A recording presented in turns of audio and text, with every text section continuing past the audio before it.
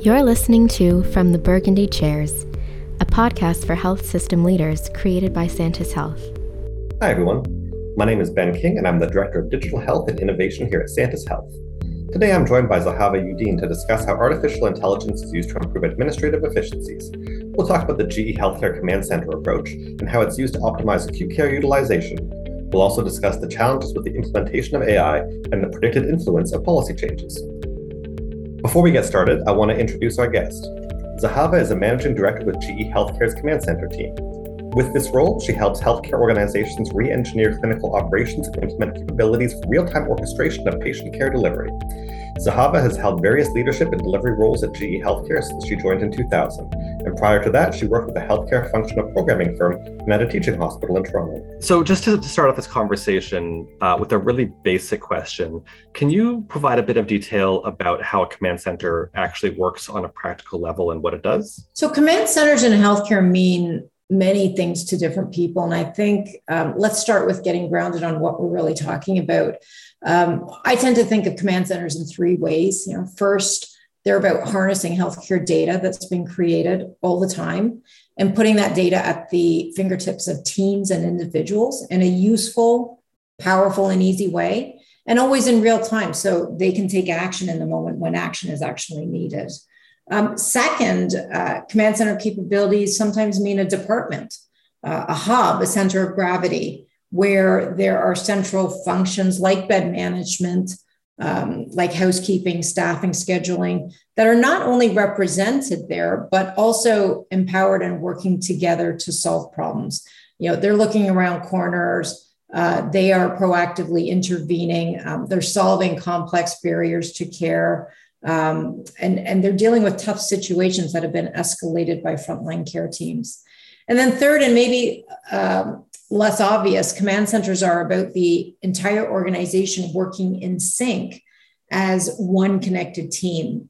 Nurses, physicians, porters, clerical folks, physio, lab techs, pharmacy techs, and the staff in the command center. They are all working off of the same situational awareness at any given time, and they use the same real-time insights to prioritize which patient care activities need attention next. So you can kind of see that in this way, decisions are being made not only in the best interest of an individual patient on a specific inpatient unit, but they're being made in the context of all patients and what all those patients need at any given time. So Ben, I'd like to click on a couple of things that I touched on there, just because I think it's really important in understanding how command center analytics work and complement other tools that are out there. So I mentioned healthcare data is being created all the time. And if you consider all the vitals, information, schedules, assessments, orders, results that are generated for every patient every second, collectively, we're talking about a lot of data. And that data is always updating, and it's doing so as patient care is happening across the enterprise.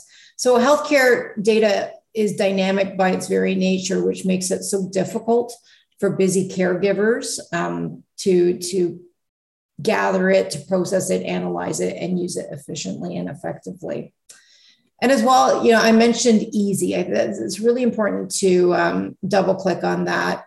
Information that has high value, high utility, but that's difficult for caregivers to get at is actually not that useful. Many systems that don't reach their full adoption fall into this category. If the information requires me to dig for it, or I need to connect the dots with some other data I have to look up elsewhere, then the chances are I'm not going to have time to do that and I'm not going to get to it. So command center information has to be automated, it has to be quick, and it has to be easy. And we put a lot of care into getting that just right. Okay, so I'm curious on the data. So I appreciate you going into a bit more sort of depth on that. And obviously, like we're talking about analytics and AI, I'm curious about how the command center sort of works in terms of like, what's human and what's machine when it comes to sort of extracting insights from that data. How much of that is automated and it's AI providing insights to providers, and how much of it is just sort of providing data to clinicians and sort of the human is making those decisions? Like how do you balance those two things? In answering that question, Ben, let me unpack a little bit how AI is incorporated into our various command center tiles. And I like to think about it in terms of a couple of categories. If you look at the first one, AI, it's automatically generating guidance and advice for the bed allocator, the charge nurse, the intensivist. And that guidance, that's always real time. It's based on analysis of the most current information available. It's available 24/7, and it saves time and energy having to manually generate reports multiple times per day. And I think a lot of people can relate to that point. And really what AI does is it saves time digging for information that's obsolete by the time it's found, it's analyzed, and it's distributed to those that need it. AI in command center analytics help solve questions like which seniors across our 3 sites have 10 or more prescribed medications, are also on one high-risk medication, and they haven't been assessed by pharmacy in over 48 hours. Think of all the mouse clicks. Think of all the systems I got to go into to pull out that one insight. And that might take me an hour to figure out, if not a whole lot more time. But what the analytic is doing is calculating that every 30 seconds and making that available to me anytime that I need it, and flagging to me when it's reached an alerting status.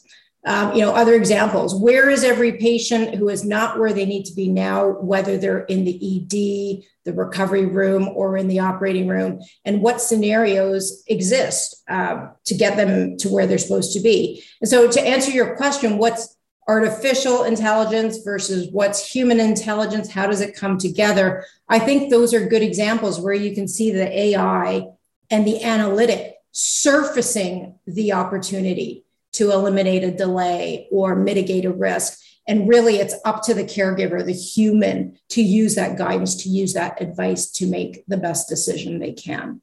So the problem in that category of problems I described, it's not the lack of data to answer the question, but it's the fact that there's too much data, and that data is in silos, and it isn't actionable, and it's really hard to get at. So let me just quickly comment on, a second category of AI in our command center analytics.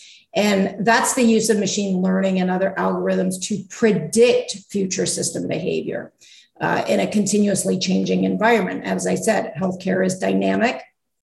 It's adaptive. We're always changing capacities. We're moving around beds. We're changing our staffing mix. Healthcare is networked. It's about people flowing across a system of interdependent departments.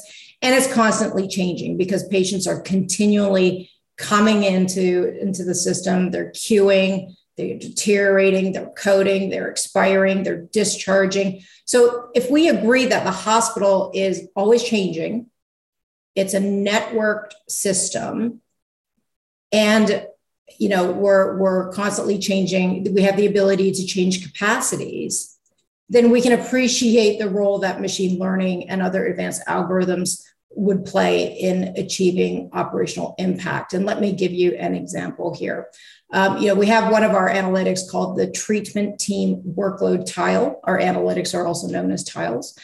So this tile was developed to help physician leaders address physician burnout by monitoring throughout the day the current and the predicted patient load for a particular treatment team.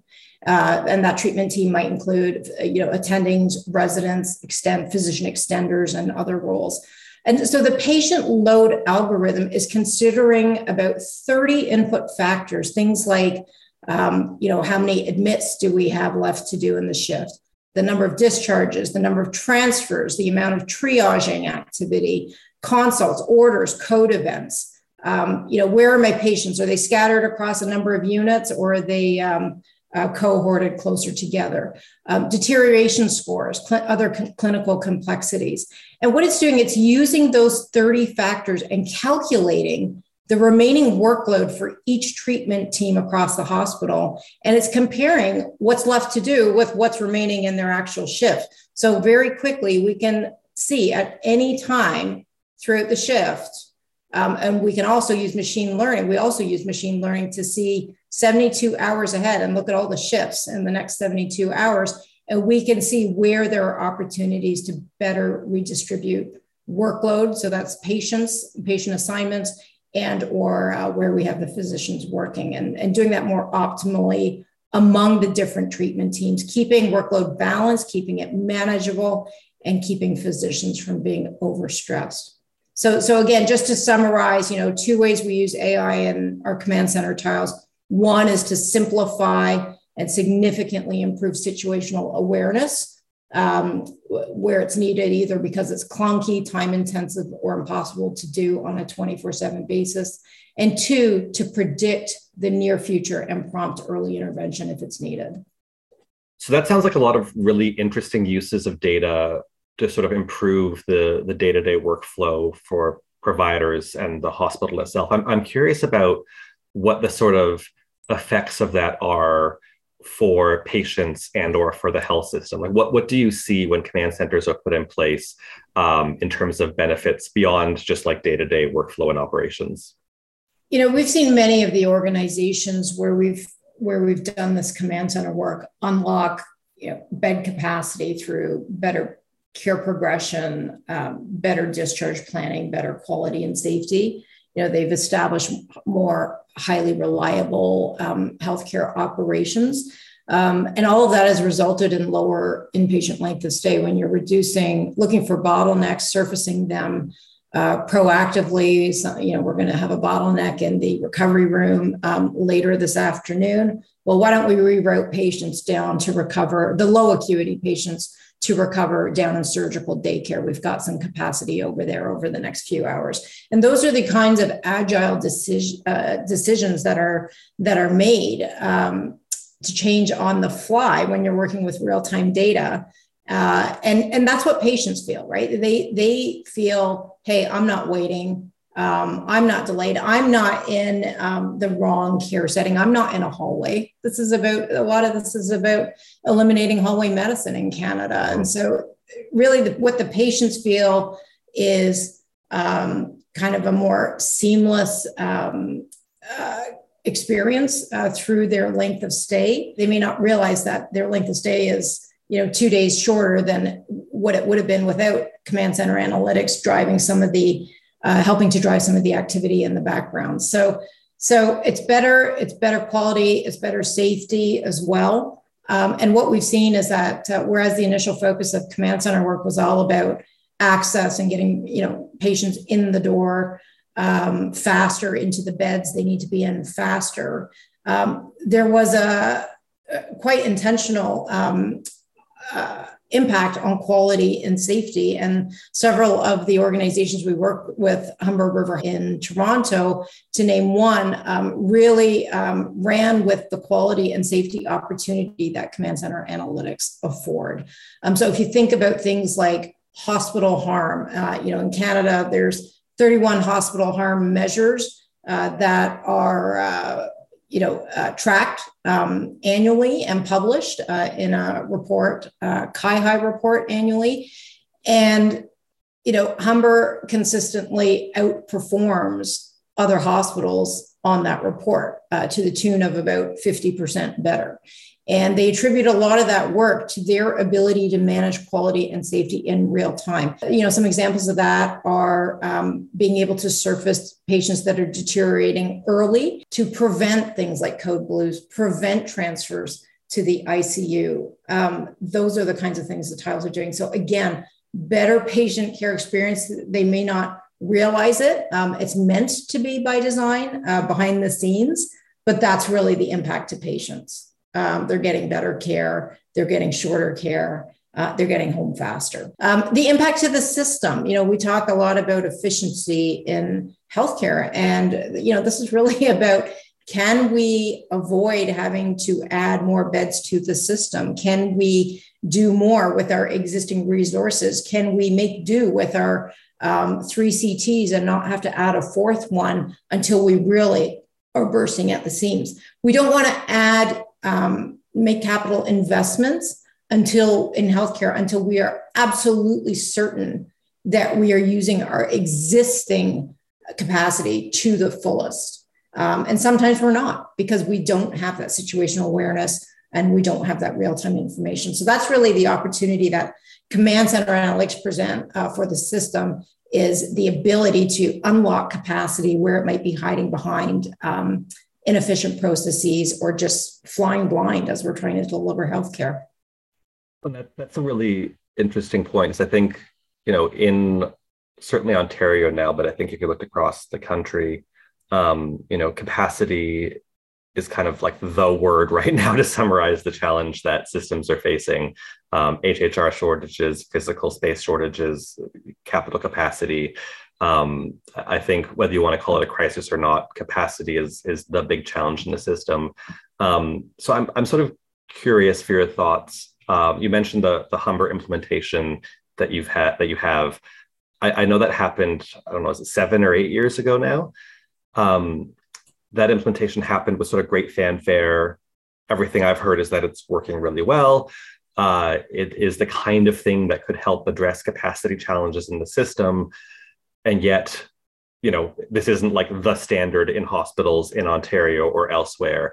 And I'm curious, given that, the system's sort of moving in this direction of trying to optimize capacity, and given that will probably entail, better analytics and better use of data, why do you think it hasn't spread more than it has? What do you think the barriers are that are precluding that spread? Well, I think there's a few reasons why adoption has been slower than what we would have expected following the success of Humber's implementation, which went live in 2017.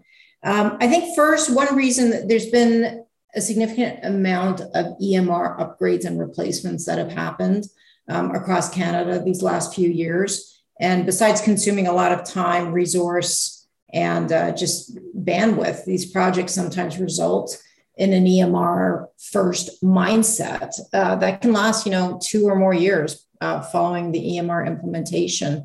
And think about it, you're spending hundreds of millions of dollars, and leadership often feels pressured after an EMR spend to make the most out of the EMR. And EMRs have come a long way, and there are analytics capability inside of those systems. However, command center tools by design, they're filling a gap where EMRs struggle. And these gaps tend to be where multimodal information is required to generate an insight, where information is changing on a minute-to-minute basis, where we might need a predictive algorithm to make a decision now, or where, the protocol logic is complex, where staff might have to collaborate across disciplines and need, very usable information. And when you look at the EMR architecture, it makes all of this difficult. So I think we'll see with time that many EMR first strategies where they've tried to kind of fit a square peg into a round hole, I think some of those strategies might have to pivot in a new direction.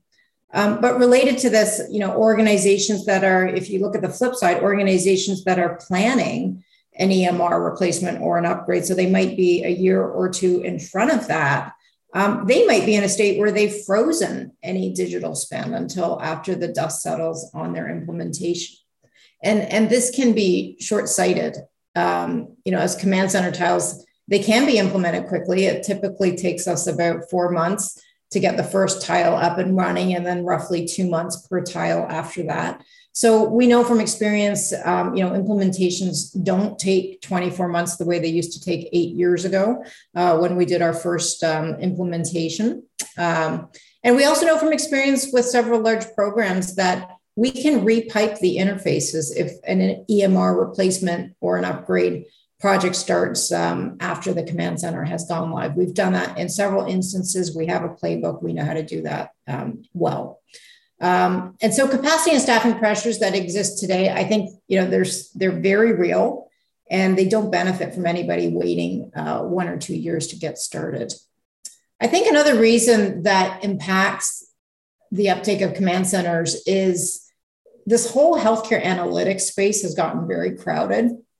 And I do think it's challenging me being on the inside of it, but for those that aren't working within it every day, it's challenging and maybe even confusing for providers and organizations to figure out what to do next in this space. You've got companies that are startups, they're building niche applications.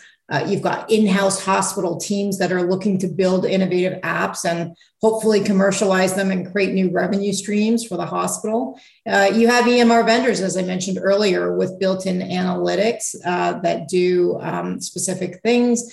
You've got workflow system vendors. Might be a housekeeping or portering system that has built-in analytics. And then you've got, capacity optimization analytics firms. That's all they do is patient flow analytics. And then you've got command center software firms like GE Healthcare.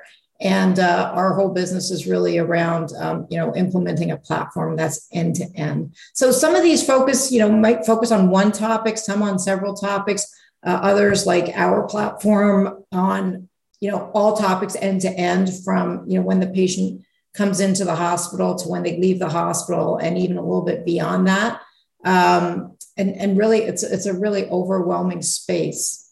And then if I could just offer you, one more thought about adoption, I think organizations are still trying to unpack what artificial intelligence means for them. What does machine learning mean for them? What exists out there? What do they need? What do they not need? What's their analytics strategy? I see a lot of organizations kind of working on that digital strategy and thinking about doing command centers, thinking about doing other things. How does it support the strategic plan? So I think there's a lot of planning, and it kind of gets into a little bit of analysis paralysis. So, and on top of that, when we kind of double click on machine learning, we've built a very deep team that does specifically that builds the machine learning into our tiles. And a key reflection, doing this for a number of years now, is that you need to know which predictions are useful. We've done quite a few things with ML, some with a lot of impact, like our census and staffing forecast tile, like the treatment team workload tile I spoke to you about. And in some cases, we've done some things with ML that have had less impact. And we've learned that, sometimes we can burn a lot of energy to build a really accurate forecast. So we've learned over time to really pressure test prediction ideas. And if we know X and it was predicted perfectly, is there anything we can do about it? Those are the kinds of conversations that we have with the organizations we work with. But I think there are kind of providers out there that are kind of, experimenting with ML. And I think there's a lot of time and energy being spent on developing machine learning algorithms that where we're not quite certain, how practical they're going to be in the end. It sounds like what you're conveying is a sort of a very busy space with a lot of possibility. And with you mentioned, analysis paralysis, which I always find a sort of very interesting concept. That, in a sense, like you're trying too hard or you're thinking too much about this problem. I know right now, like the federal government, this is one of their top priority pillars. I believe it's one of 4 to sort of improve data and modernize the system. There's a lot of interest in better analytics and capacity optimization, but it feels like, to your point about it being a very crowded space, there's a lot of sort of general interest and money without like necessarily a very focused push. Do you see kind of the current trends in policy and funding as sort of uniformly positive, or if you could sort of wave a magic wand and have government sort of change their approach, whether it's federally or provincially, to data, what would you want government to do in this space that would be different? Well, I think that the investments are being made, and I really, I'm encouraged to see the investments in modernizing, IT infrastructure, in hospitals, really basic infrastructure that has fallen behind the times. But I think we're overdue for a change in mindset, by the system as a whole, whether it's government, whether it's, IT leaders, care providers, everyone really. And that mindset shift I think that needs to happen is on a number of levels. I think first, thinking less about command centers as a nice to have, but more so as a must have in today's environment. We wouldn't run a hospital without an electronic medical record. And for those that do today, and there's pockets of them, their number one priority is to invest in a electronic patient record. So for organizations that have command center software today, we see that the tools that really become essential for the hospital, they can't live without it. And so I think when you fast forward 4 or 5 years, I think some staff will choose to not work in hospitals that don't have real-time situational awareness, that don't that don't present them with useful advice to guide their decisions, where they might not have the ability to instantly communicate with the rest of the care team across the enterprise. So in one regard, I think, healthcare command centers might even become a recruiting and a retention tool. So I think we need to think of command centers as essential for high-performing organizations and in acute care hospitals and beyond elsewhere in the healthcare system. And I think we also need to shift the thinking away from the notion that healthcare command centers are a massive implementation effort that no one has the bandwidth to carry out today, whether because they've got other priorities or they don't have the IT team bandwidth to build interfaces. But I think that's kind of an older notion. Really today, I've seen organizations start small, deliver impact quickly, scale up with adding more tiles. When you implement a platform, that's the beauty of it. You can scale up slowly or quickly, and use the command center actually as a catalyst for other change. And if you look at Nova Scotia Health, which is actually the second health system in Canada to implement our command center software platform, their hospitals in the central zone currently don't have an EMR. They have tools for patient registration and billing, and they can enter some orders and clinical flags into those systems, but it's not an EMR. Yet we have managed together to implement command center analytics with the good information they have. And actually those analytics are being implemented in all of the province's 42 hospitals. So, sometimes that is accompanied by process change or changes to digitize certain clerical workflows. And we did that with those central zone hospitals. But really, this is a good example of the command center rollout helping drive digital transformation. And it sounds kind of ironic, but that's really how Nova Scotia went about this. They started, did what they could, did some process change, did some digitization, and then now the teams realize that the more digital information that we can generate, let's enter our transfers not into an Excel spreadsheet, but into the tools that we have.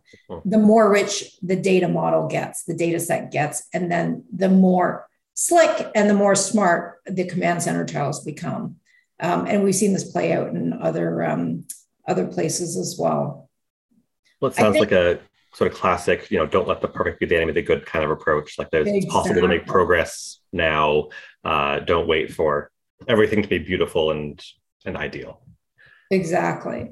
And then I think, how we need to shift how we think about AI for operational efficiencies. I think in some circles, it's still a buzzword and it gets built into the organizational strategy because we don't want to fall behind and not do AI. So I think we need to understand what are we doing around AI in healthcare and do it right, because it's much harder than it looks. So I think everything you're articulating to me sounds, very pragmatic and very, practical and in a good way. It's do what you can with the data you have, make iterative progress, don't wait for the perfect. That all makes sense. I'm curious, just as one last question, if you sort of put the pragmatism aside and put on like rose-colored glasses and imagine, 10, 20 years out, if you think about the potential for AI, the potential for command centers, what's your like best case scenario for the healthcare system 10, 15 years out if all of this sort of evolves in the way one would hope? Well, I think command centers will be ubiquitous in hospitals. The current, approaches to dealing with our capacity issues, be that bed capacity, imaging capacity, OR capacity, staffing capacity. I mean, it's one on top of the other. They're not sustainable.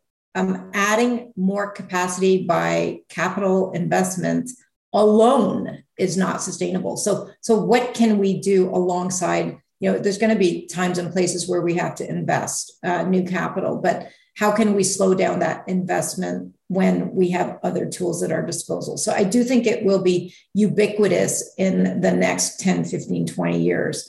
But I think, if you look at where we are today, we've only scratched the surface. We've got a real opportunity, I think, in the next 3 years even to tackle care coordination in so many more ways. And I think these are not long putts. I think these are short putts. We need to find organizations that are ready to do that. And that's really how we work. We don't sit in dark rooms and come up with cool ideas on where to take command centers next. We look for organizations that are ready to go to the next frontier and develop new use cases, high value use cases with us. And I think some of those and some of these are at the top of the agenda of where to go next with a lot of our client partners is patients on care pathways that extend from the hospital into the home. So this could be post-surgical recovery. And the pathway doesn't end in the hospital. It extends right into the patient home. And, keeping the patient on a set protocol on what needs to happen next over the next, 7 days, 14 days, the next month, and making sure those activities are happening the way they've been prescribed. There's a real opportunity there to kind of extend those pathways into the home using command center technology. There's a real opportunity here to support vulnerable patients living at home, and that might be the frail elderly. It might be those that are living with managing chronic diseases at home. It could be high-risk pregnant moms. But it's when something goes wrong, when something goes sideways, when something is off the pathway, that's where the command center steps in and flags, hey, we've got a situation that's emerging. Let's intervene early. So that's a really good population where I think we can support a lot better with command center capabilities. Patients in long-term care homes and in other congregate settings, like oftentimes where do they end up? They end up in the emergency department. And so again, how can we intervene early with these patients in their settings so that they don't end up at the front door of the hospital? And there's lots of things you can do similar to those vulnerable patients living at home and in the community. How can we keep our eye and deliver kind of really have that safety net for those patients that are in long-term care and maybe deteriorating, and how can we intervene and prevent them from coming to the hospital? I think there's also opportunities in, again, intensive operations like outpatient imaging centers, outpatient surgical centers, and theranostic centers. These are just a few examples of outpatient diagnostic and treatment centers that, they really aim to focus on, their aim is to focus on capacity and demand management. And again, making the most use out of the capacity that they have. They've invested in this capacity and they're trying to optimize throughput as much as possible and ensure patient readiness at the same time, because the last thing you need is a patient scheduled, for a scan or for a treatment and they're either clinically or operationally not ready. Their labs have not been done or received. And that can result in delays and bottlenecks and a wasted slot. And then there's also the opportunity there in those centers to really drive up the patient and caregiver experience by reducing delays and keeping things running smooth. And then I think the last thing I'll mention is an opportunity around region-wide situational awareness to support the movement of patients between hospitals and facilities and across, whether it's a city, a number of hospitals in a city, or whether it's an entire province, whether it's multiple provinces, but the ability to know where do we have capacity right now, where do we have available capacity, where do we have capacity pressure, and to be able to dynamically adjust and balance where we look after patients and when we have things like fires and floods and pandemics. And we know that we've got to work a lot more agile than we do typically. So I think, our healthcare system stands to benefit, Ben, enormously with the implementation of healthcare command centers. But I do think there's a lot more work to do yet. Yeah, no, I think the way you described the command center, it's sort of the if you do it at scale and you do it perfectly, all of a sudden you have the kind of healthcare system that people sort of dream of. Like, what if you had the ability to actually manage capacity and understand capacity system-wide? And I think that vision is why governments right now, especially the federal government, are so excited by the possibility of data. I think we are at time, or perhaps over time. But thank you so much, Zahava, for taking the time to talk with us today. This has been really interesting. I feel like I could sort of listen to examples of the potential for these systems to enhance the healthcare system for quite a while longer, because I think, as you've articulated, there's such a wide range of potential here, and I'm extremely excited to see where it's going to go. Well, thank you, Ben. It's been great chatting with you. You as well. Thank you. Thanks for listening. You can find this episode and more on our website at santishealth.ca and on our Twitter at santishealth. This has been From the Burgundy Chairs.